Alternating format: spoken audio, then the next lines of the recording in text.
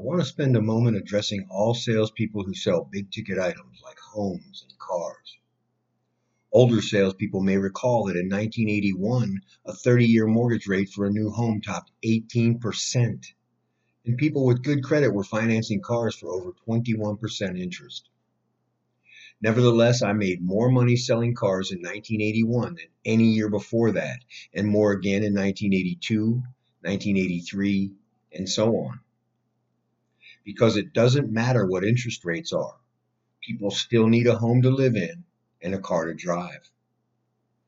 Perhaps they'll have to drive less vehicle or make a higher payment, but with your help, they'll decide on one of those two options.